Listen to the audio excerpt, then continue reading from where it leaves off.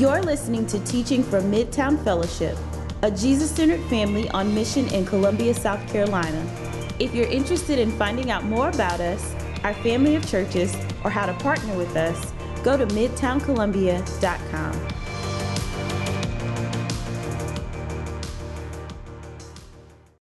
Well, good morning. How are we? Tell you what, the music on that bumper vid right there will kind of do it to you, won't it? A little dark there, if I may. Man, it is really good to see you guys. If you're a guest with us, my name is Michael Bailey. I'm one of the pastors here. It's a pleasure to get to be with you guys this morning. Glad to get to open up God's Word with you as we kind of get into this new series on the season of Lent together, as we join in what God is doing through the season with one another. If you have a Bible, or if you just want to pull it up on your phone, whatever, we're going to be in Matthew chapter 6 this morning. There's some Bibles located underneath your seats if you want to grab one of those. If you don't have one at all, we just want you to know that is our gift to you. I want you to take that with you if you don't even have one at your house. What I'm going to do is do a little bit of setup work for us as we get into things, and then we'll dive into that text together. So, if you were around back in January, you probably remember that we did a couple of sermons around the idea of following Jesus together, where we mapped out a part of our vision as a church, that we wanted to be a people who were disciples of Jesus, that this was our aim, that as Christians, one of our primary identities is that of a disciple of Jesus. And what that meant for us is that we wanted to be a people who were striving to be with Jesus, to become like Jesus, and to do the things that Jesus does. And so what we did was we introduced during these couple of weeks a bunch of spiritual practices that we just wanted to start engaging in, to be a people who took our spiritual development and spiritual formation seriously. And so we kind of gave you some resources of just like, hey, here are some options you have of engaging in spiritual practices to grow your faith and your following of Jesus together. We got a note recently that I found particularly encouraging out of this series, and so I just wanted to read it for you this morning. It's from a lady, and she said, "Hello, teaching team," which is our team of folks who oversee our teaching and equipping for our family of churches. But she says, "Hello, teaching team. Thank you for the new Following Jesus Together 3-week plans. I, along with 2 others in my life group, chose discontentment for my first plunge, and the practice of the exam and prayer really connected me with an exercise that my late husband and I used to do. Before we went to sleep, he would remind us to recall the wins of the day before we prayed and closed out the day, and I have missed that practice. It was a healthy one for me especially, and so thank you for helping me reconnect to this by introducing me to the spiritual practice of the exam and prayer. Today I downloaded and started my second 3-week study on apathy. Thank you for your work to make this resource available to our church family. You lead us well." And I am really grateful for that note. Not just because she said we lead you well, which I am very grateful for. I'll take the compliment all day long. But I am really grateful for this because following Jesus together is not just the vision of our church. It is not just the Midtown vision to be disciples of Jesus, but this has actually been the vision of the church, what it's been called to do since it was incepted some 2,000 years ago. This is what it means to be a Christian, to trust Jesus and to follow him with our lives, to be becoming a people who reflect to the world how great and awesome and gracious Jesus is. And what we've said over and over and over again, you can't be around here for hardly any amount of time without hearing this, is that discipleship to Jesus is not something that comes naturally or easily. It is something that actually does require some amount of intentionality from us, where we consciously choose daily, moment by moment, in our decisions and our habits to follow Jesus with our lives. Where we choose daily to be with him, to become like him, and to do the things that he does. And we said that this is a process known as spiritual formation, where the things we do things to us. And when we look at church history, not only do we see this pattern of practicing the way of Jesus on an individual level through individual practices, but we actually see followers of Jesus doing things together collectively during special times of the year, times when the church community hones in on being formed together, dedicating themselves to specific teachings and practices that we might grow as disciples alongside one another as a community. So we went through a season like this a couple of months ago leading up to Christmas. It was a season called Advent, you may be familiar, where we focused in on reading the Bible together as a people in preparation for Christmas. This is something that Christians have done for hundreds of years. Another one of those special times historically is a season called Lent, or the 40 days leading up to our celebration of Easter. And so this year, what we decided to do is we decided to join in with the millions of other Christians around the globe for the next 35 days, since Lent actually started this past Wednesday, to hone in on our discipleship to Jesus together.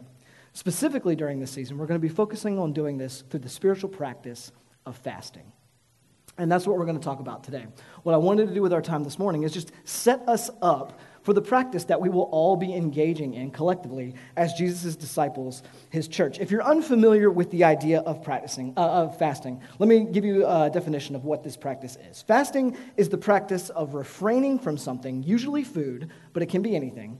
The practice of refraining from something to focus on something else. Refraining from something for spiritual purposes. Now, depending on your background, this idea of the spiritual practice of fasting might sound somewhat foreign to you. Like you may be sitting here thinking, isn't fasting just that like hip new health trend that people on my social media feed are pushing? Like, isn't that what we're talking about here? And biblically speaking, kinda, but not really. There's some similar crossover here, but since fasting can feel rather foreign to us, admittedly, I wanted to start our season of Lent not just by talking about what it is, but why it's actually important and good for us as followers of Jesus to do it.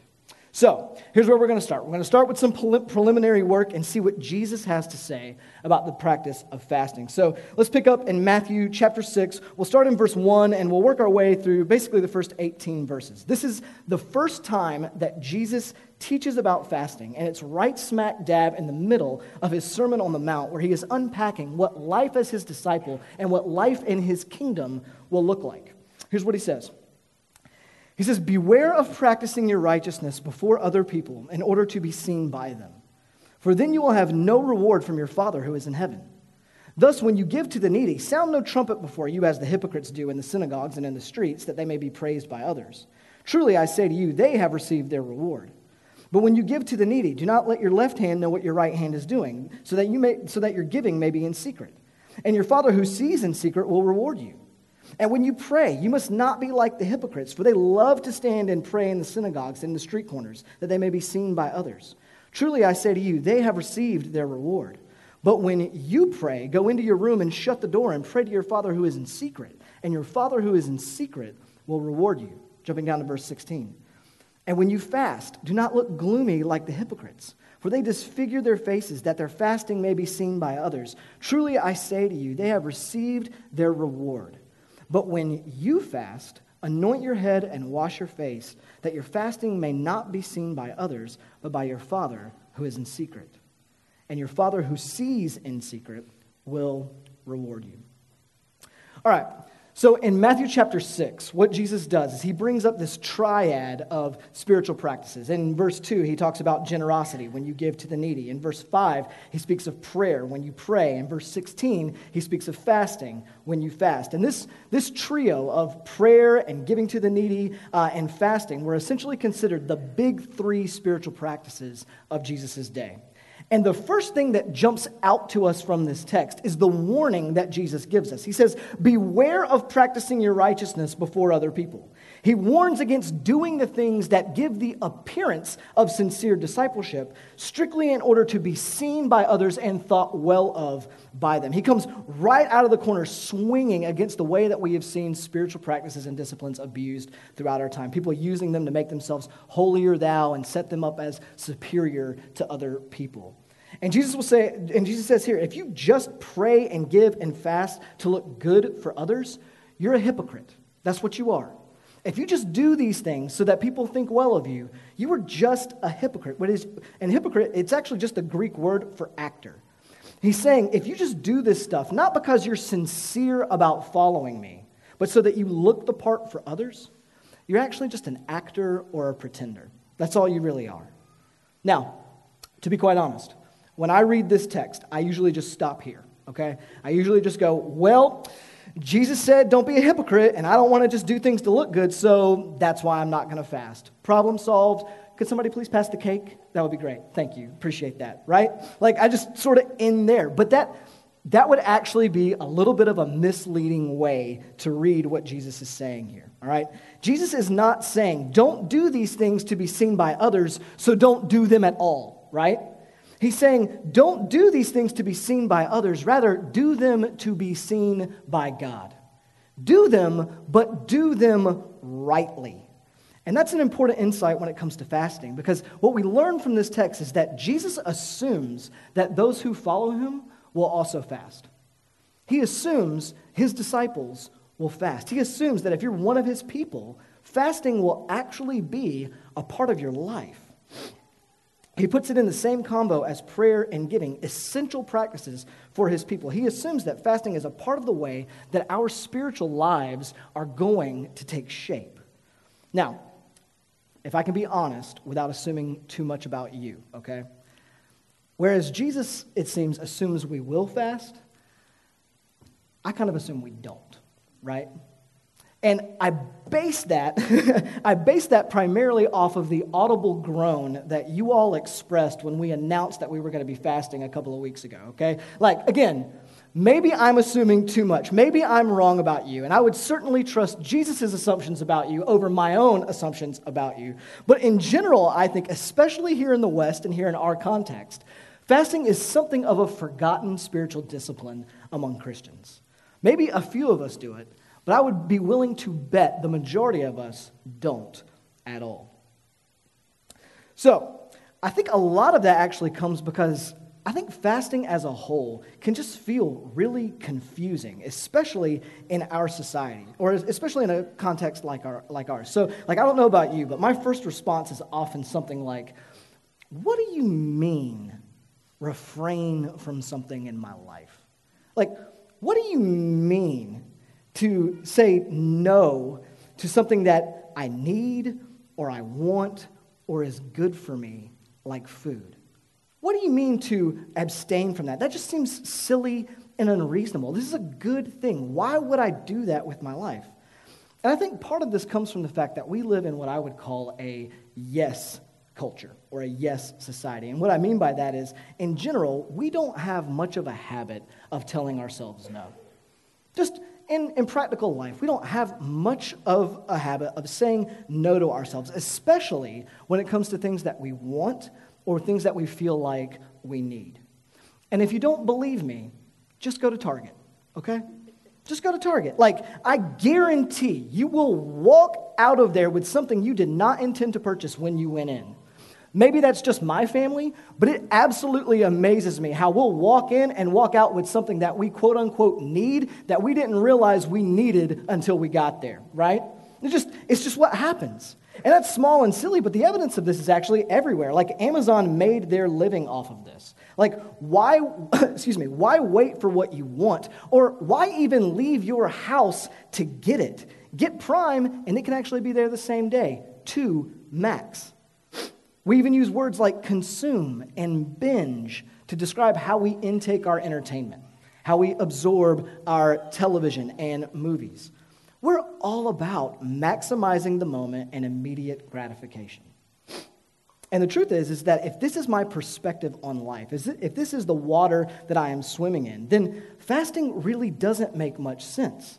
If I'm all about saying yes to myself about what I want, when I want it, then fasting seems out of place. At best, it feels like an odd exercise in masochism, right? It feels like, why would we subject ourselves to that kind of pain?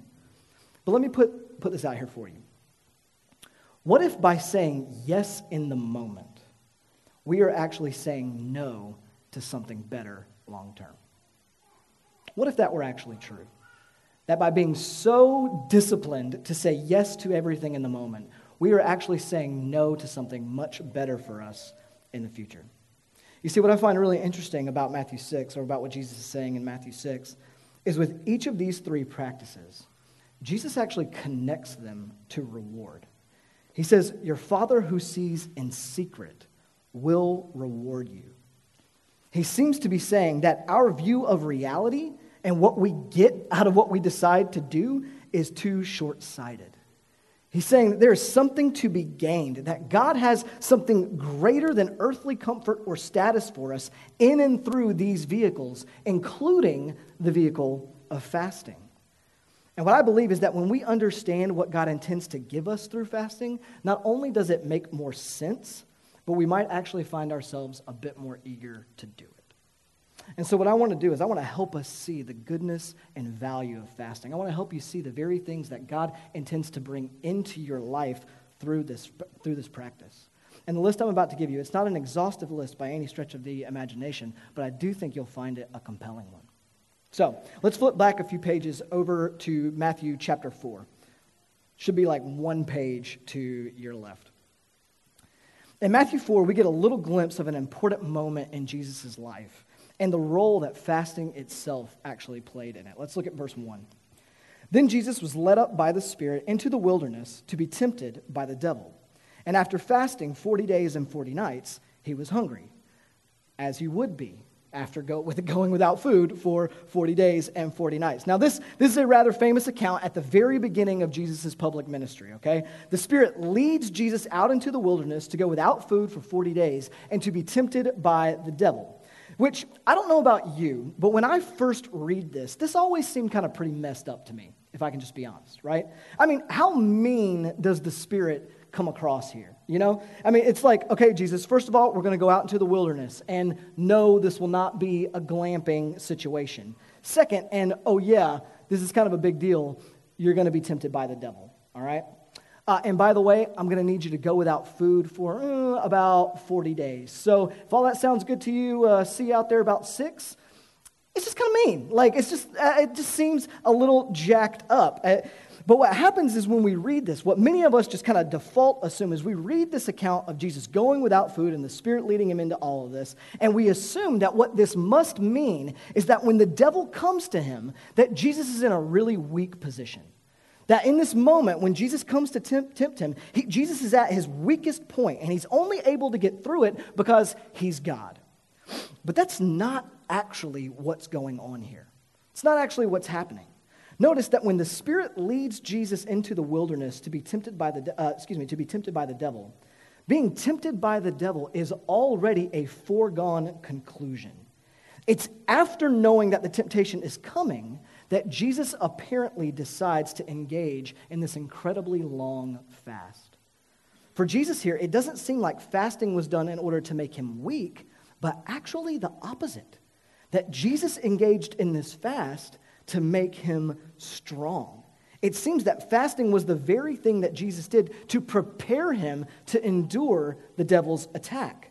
And this is important regarding fasting. Fasting is not about making you weak, but making you strong. One of the reasons why we fast is to strengthen our resolve, because fasting strengthens us. Jesus in this account is actually modeling for us what it looks like to tap into the power of the Spirit. In fact, in the conclusion of Luke's account of this event, Luke even records in chapter 4, verse 14, that Jesus returned in the power of the Spirit. That what all of this did for Jesus was basically it was like a spiritual power-up for him. That fasting served as something of a spiritual power-up. And at the risk of sounding just a bit irreverent, it's a little bit like back in the old Mario video games when you would hit the block and get the mushroom, and then you grow twice your size and be able to crush Koopas and all that kind of thing. Again, at the risk of sounding a little irreverent, like in a weird way, it's kind of like that's what fasting through the Spirit did for Jesus. It was a power-up to enable us to fight more than we ever could had we not actually fasted. That the Spirit uses this discipline to make us stronger than we would have been on our own. In his book, The Spirit of the Disciplines, theologian and author Dallas Willard, who is a really monumental voice when it comes to spiritual formation in the church, he put it this way. He said, persons well used to fasting as a systematic practice will have a clear and constant sense of their resources in God. And that will help them endure deprivation of all kinds, even to the point of coping with them easily and cheerfully. Fasting teaches temperance or self-control, and therefore teaches moderation and restraint with regard to all of our fundamental drives. In some respects, it's like the will of the Spirit is a muscle, very much like the rest of our muscles in our body. And the more it's exercised, the stronger it gets. And fasting, through the Spirit's help, essentially gives our willpower muscle a workout that not only builds its strength towards the things we consume, but in all areas of life. Later on, Willard again says that it was an important day in my life when at last I understood that if Jesus needed 40 days in the wilderness at one point, I very likely could use 3 or 4. I just think this is great. is true for us as well. The point is the example of Jesus shows us that fasting is a God-ordained means to train our bodies and our souls in restraint, empowering us by the Spirit to say no when saying no is absolutely essential, but would normally feel unattainable, such as in the face of sinful temptation or addiction, or as in Jesus' case, in the face of the devil himself. When we face down our appetite for food, or you could say our temptation to eat, this hunger stands in for all our other gnawing temptations. In overcoming what seems like an insatiable desire to eat, we come to realize that other desires that seemingly demand it to be answered right now can in fact be denied as well. They can actually be said no to as well. And the reason I think this makes fasting incredibly compelling for us, especially in our society, is because our culture of yes really doesn't seem to work for us. In fact, it seems to make us really, really weak. Over time, it seems to only produce in us anxiety and discontentment and malaise and apathy, and above all, addiction of all kinds. Addiction to technology, addiction to sex and pornography, addiction to drugs and alcohol and TV and Reddit and Instagram and fill in the blank. Addiction across the board. The list could go on and on. Our inability to say no to sexual desires has led us to a whole host of unfaithfulness and sexual addictions. Our inability to say no to personal comfort makes us irritable and impatient, if not outright lazy and apathetic, not just to the things of God, but to our jobs and our homes and our families. An inability to say no to entertainment has made us glued to screens at all hours of the day, incessantly checking social media and binge watching our own shows at the expense of relationships and even sleep. We think what we are doing is getting what we want, but we fail to realize that what we're actually doing is making ourselves very weak. And fasting is a tool in the hands of God to break that cycle in us. If you feel like you can't say no to sexual sin, first start by saying no to food for a time to strengthen your say no to self muscles.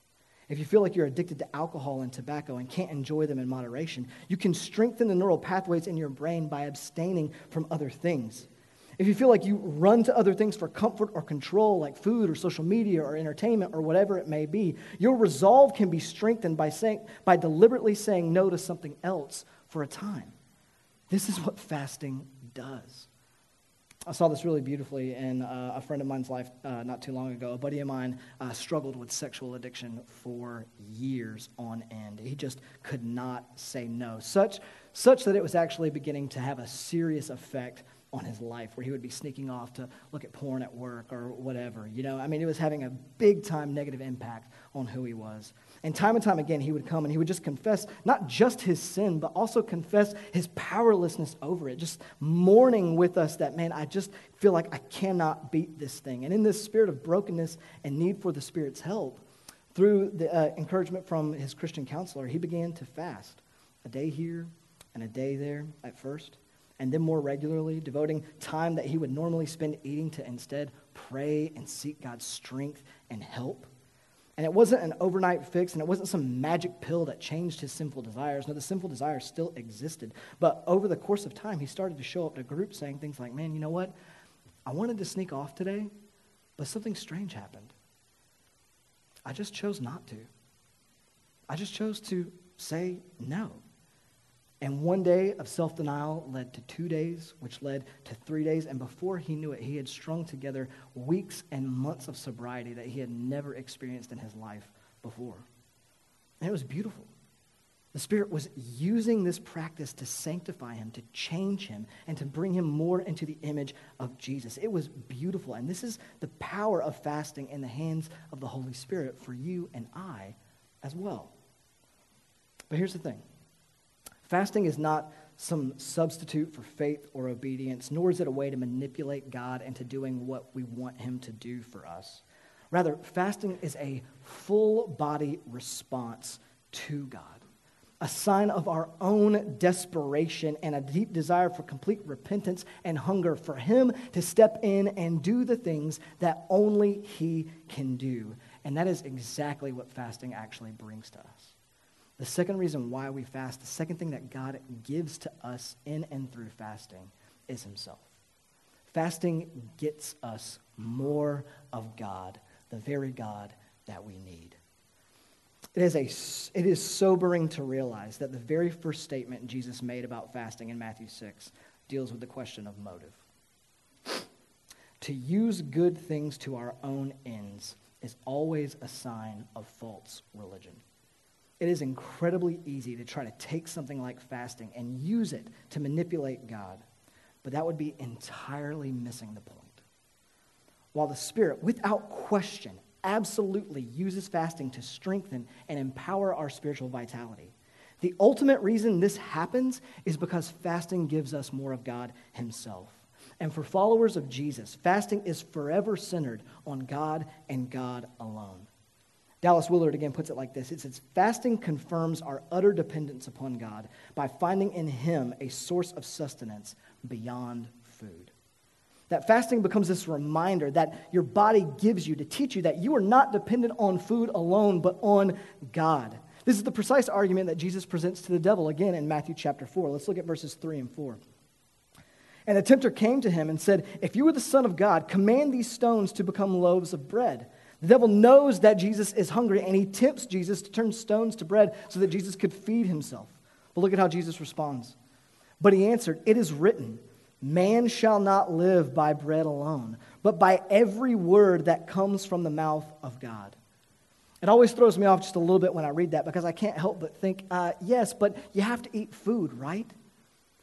But Jesus is saying more than you need sustenance and dependency upon food, you need sustenance and dependency on God. As vital and as necessary as food is for the body, Jesus says God is more so for you. That's why in the Bible we see fasting almost always accompanied with prayer, because prayer is one of the major practices that we engage in to demonstrate our dependence upon God. It's coming to him saying, God, I need you in these areas. I need you to move. I need you to work. I need your response. And when we fast, we're reminded that more than we need food, we need the presence and power of God in our lives. We need him to sustain us. This is why Willard and others say that fasting is really feasting. It's feasting on God. And I just love that imagery, that this is what is actually taking place when we fast. When we say no to food or other things, we're not simply depriving ourselves of something, but instead we are aiming to give ourselves something better. Something, in fact, that our souls need more than this other temporary thing. We are saying and learning through our bodies that, God, you are the one that my soul was made for. You are the one that I am meant for. You are the one where true joy is found. You are the one who will truly satisfy the deepest longings of my soul. And I am prone to believe that that is not true. I am prone to believe that I need 1,000 other things to make me okay. But all of that is not true. Ultimately, you are the one that I need to be okay. Fasting reminds our soul that it is in fact true that our hearts will be restless until they find their rest in him. Or maybe a better way to say it is that our stomachs will be hungry until they find their hunger in him, or their fullness in him. Through the pain of hunger and deprivation, we are being reminded moment by moment of Christ's sufferings for us to make us whole. Through the unfulfilled longing, our souls get pointed to the one who truly satisfies, the one in whom all the promises of God will ultimately be fulfilled. Through the discomfort and the lack, I'm reminded of the comfort and abundance to come with Christ forever, who will wipe away every tear, who will swallow up death and pain and sin forever. The pains of a fast remind me of these realities. This is why Jesus directs us to not appear distressed and sad when we fast. He isn't telling us to do that so that we mislead those around us. That would just be another form of acting. It'd be another form of hypocrisy. Instead, he's inviting us to discover that life is so much more than meat and drink. That our appetites are not our God, but God is God. And as the psalmist says, at his right hand are pleasures forevermore. It's an invitation to step into these truest realities of our existence. And this is why fasting is so closely linked in the Bible to penitence for sin and solidarity with the poor and hurting, because in many respects, fasting activates our love. It activates our love for God and our love for others. It becomes one of the ways that we find the kingdom of God present and active in our lives and in the world around us. Practically speaking, what I mean here is that the pains you experience when you fast become the very thing that drive you to the feet of Jesus in prayer.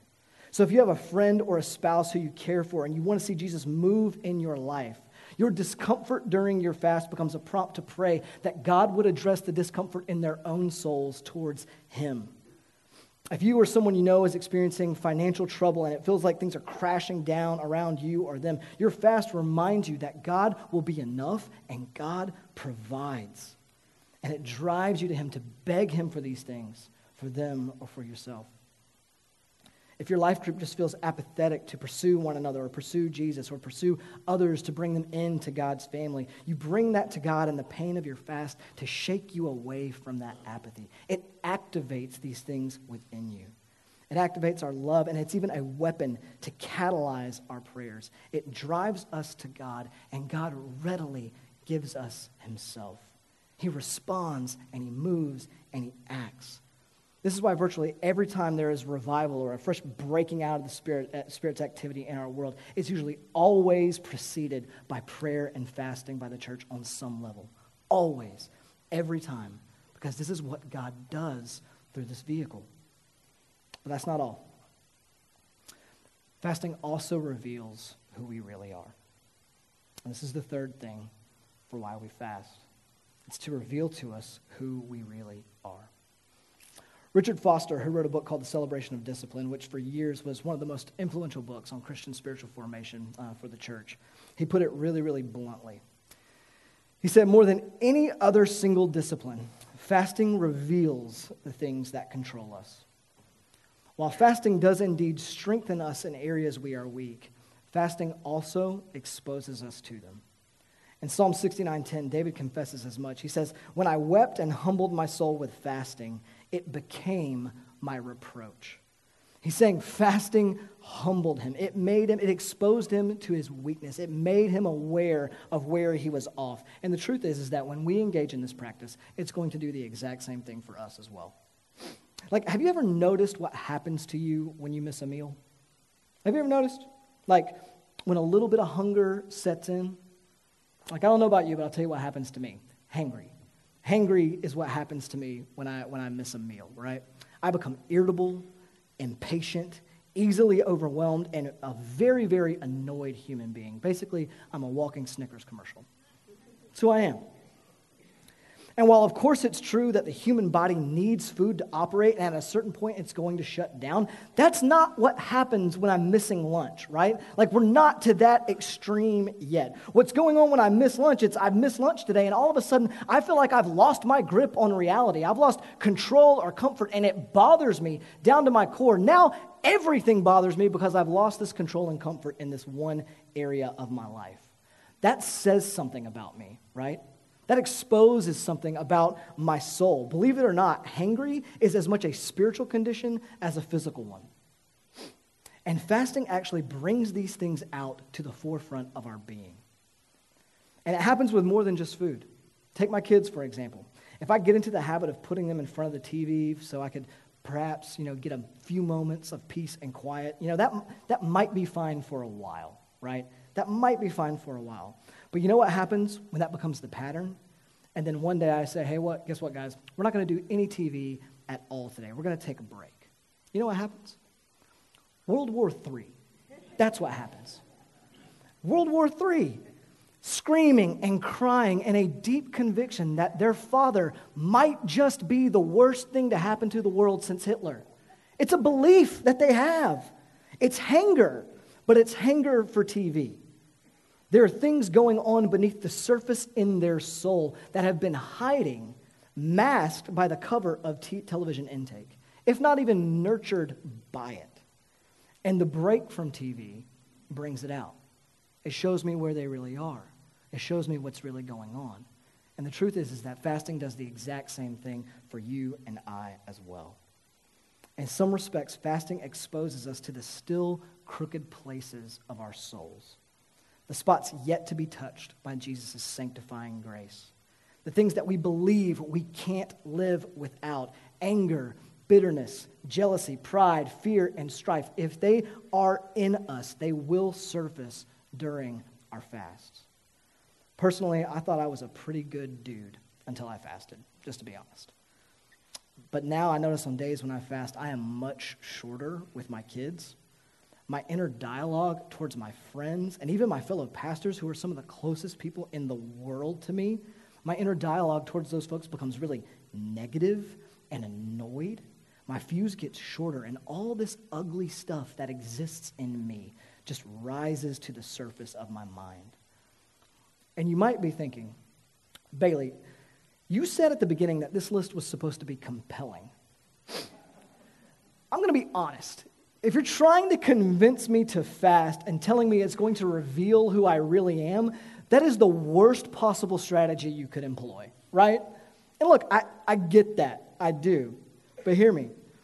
For the believer in Jesus, for the one who longs to be transformed into the image of Jesus, this is actually a really beautiful gift. It's a really beautiful gift to see who we are for who we really are. Fasting brings to our attention where we need God's grace and the transforming touch of His Spirit. And it is grace and transformation that we can with confidence know that God will willingly supply. Fasting reveals who we truly are, such that God's Spirit might take us and make us into who we were meant to be. Fasting affords us an opportunity to repent where we need to repent. And if you're like, well, my spiritual life seems pretty fine. Like, I don't really struggle with anything. I'm just kind of managing life. We're coasting. We're doing good. What I would say is, cool. Try giving up some things that you use or that you do routinely, and let's just see what happens. Try fasting from food or your phone or your show or your car or your nightly wind-down routine or whatever it may be, and let's just see what happens. See what bubbles to the surface. My bet is there going to be a load of sinful behaviors or ways of thinking, alternative coping mechanisms, ways of handling stress that you will be shocked by. Still crooked places in your soul that you need to bring to Jesus. But the good thing is that we need to recognize that that is an opportunity for us. That is God's gift to us to lead us to repentance and faith and change. Because the promises of Joel 2 from our reading this week are as much for us as they were for the nation of Israel. I'll read it to you. Yet even now, declares the Lord, return to me with all your heart, with fasting, with weeping, and with mourning, and rend your hearts, not your garments. Return to the Lord your God, for he is gracious and merciful, slow to anger and abounding in steadfast love, and he relents over disaster. The stuff that gets brought to the surface in our souls during our fast, God will forgive and he will redeem. He has promised to do it if we would repent and come to him. And the truth is that really is our great reward. More grace, more Jesus, more of God's favor and change and healing. So, if you have not yet picked up one of our Lent guides, do so today. We've got some out in the lobby for you. There's only a few left. I hope most of us have already gotten them. But if you haven't picked one up, pick one up. They're going to guide us through all the fasts that we're going to be doing during this season together. One thing to note is that we're going to be fasting from a lot of things over the course of the next 35 days. Not just food. Things that actually have a bigger grip over our lives as modern 21st century Americans. We're going to be fasting from things like social media and TV and entertainment and even caffeine and alcohol. And none of that is to say that any of the stuff that we're going to be fasting from is inherently evil. We're just fasting from these things because we recognize we can way too easily use them as a means of chasing after control and comfort and distraction in our lives. And so we're going to break from them for a little while. Eventually, we are going to fast from food. But I want to make a note here because I know for many of us, we have a lot of complications when it comes to food. Many of us have a really strained relationship already with food, whether that's low blood sugar or dietary restrictions, or you've been diagnosed or previously struggled with an eating disorder or anything in between. And I just want to say a quick word to you is that, listen, we love you and we understand where you're at. None of the fasting that we're going to be doing during this season, I want you to hear or receive as a you have to do this, but instead a you get to. And God may have some very good things for you in the midst of it. And so if that's you, all I want you to do as your first step as we approach this together is just to have an honest conversation with your life group about how you need to approach this season, all right? And to know with confidence that there's freedom and flexibility with it. For some of you, maybe you will need to do it, and you will need to ask God to cleanse your motives, to sanctify your motives in the midst of it. For others of you, maybe you won't need to. Maybe you'll just need to not fast from food like the rest of us. But whatever you decide, I just want you to know that's between you, the Lord, and your life group. But have the conversation. Approach it wisely. Talk to people who can give some insight and pray together and find out what the Lord would have you do. This week, we're going to start simply. We're going to start simply by fasting from background noise, all right? So rather than being a people who constantly have the TV going on in the background or music playing on the car ride into work so we can zone out, we're going to invite us to turn those things off and instead invite silence into our life to ask God in those moments to just be with us. We be a little bit more aware of his presence and focus our attention that we would have otherwise just kind of zoned out on to focus that attention on him. But here's ultimately our hope. That's where we're starting, and we're going to progressively build on it. But our hope is that as we fast together, we'll be made more like Jesus in the long run. Not just for these 40 days, though, but for the next 40 years. That if one of these weeks is particularly hard, the hope is that you might step back and say, man, I didn't realize how attached to this thing I had become and how this thing was actually running my life, and I didn't even know it. I'm going to need to reorient. I'm going to need to reorient around Jesus instead of this thing, whether it be TV or food or whatever. Or that you'll notice, man, when that screen went away, I lost all the ability to have conversations with another human being. Like I just didn't even know what to talk about or what to do. Something has to change. True story, the last time we fasted from TV together as a church family a couple of years ago, one of the members in our church was really distraught that week and at one point even asked his wife, hey, honey, where do we keep the books? Where are those in our house? I just thought it was very, very hilarious that you wouldn't know where you keep your books in your house. But I mean, that's kind of how we've all become. And I think that's good, man. I think that's really, really good. Like maybe you realize that you don't know what to do with yourself when you're not filling up your time and space with a bunch of mindless stuff. That not only do you struggle to be still or undistracted with other people, but perhaps it will reveal to you that you struggle to just even be alone with God. And these things will actually encourage you to put some intentional effort to grow there. Or maybe you'll just realize, like me, that you're a horrible person without caffeine. And we'll have to navigate that space together. We'll have to learn how to repent alongside one another. But for this season, that's what we're going to do. We're going to hone in together on our discipleship to Jesus. We're going to fast together, to be strengthened by God, to be with God, to love God and others more fully, and to see the still unsanctified parts of our soul brought to Jesus. That's our aim. So for the next 35 days, let's say no to what's easy and yes to what's best. Let me pray for you. Father, we thank you for the gift of fasting. We really are grateful that you have brought to us a practice that helps us get more of you. That the things in our life that feel unbeatable and overwhelming and like we are just too weak to handle them on our own, that your Spirit wants to step in and assist us with. And fasting is a means to access that. And so we're really grateful for that. And I just pray, honestly, that for us in this season, that would be really definitive. God, I would love to see you bring some healing and some hope and some restoration to these areas of our soul that we have felt defeated by for so long. That you would bring some healing through this vehicle of fasting. I just want your Spirit to do it and ask that you would. God, please use this season to remind us of your grace to us, that you have made us right with you and now invite us into a life of abundance. that you are for our joy, and every amount of spiritual practice that we engage in is really just to get more of you, because that's where our joy is going to be found. And so we thank you for the cross and the resurrection that makes that possible. We thank you that you have done all of the heavy lifting for us when it comes to making us right with you, and now you invite us into the effort of living in that. So yeah, Father, please be with us and guide us during this. I know it's going to be hard. It's going to be hard for a lot, if not all of us. And so we're going to need your Spirit to supply the strength the entire way. And we're just asking that you would do it. Thank you for your grace and your mercy.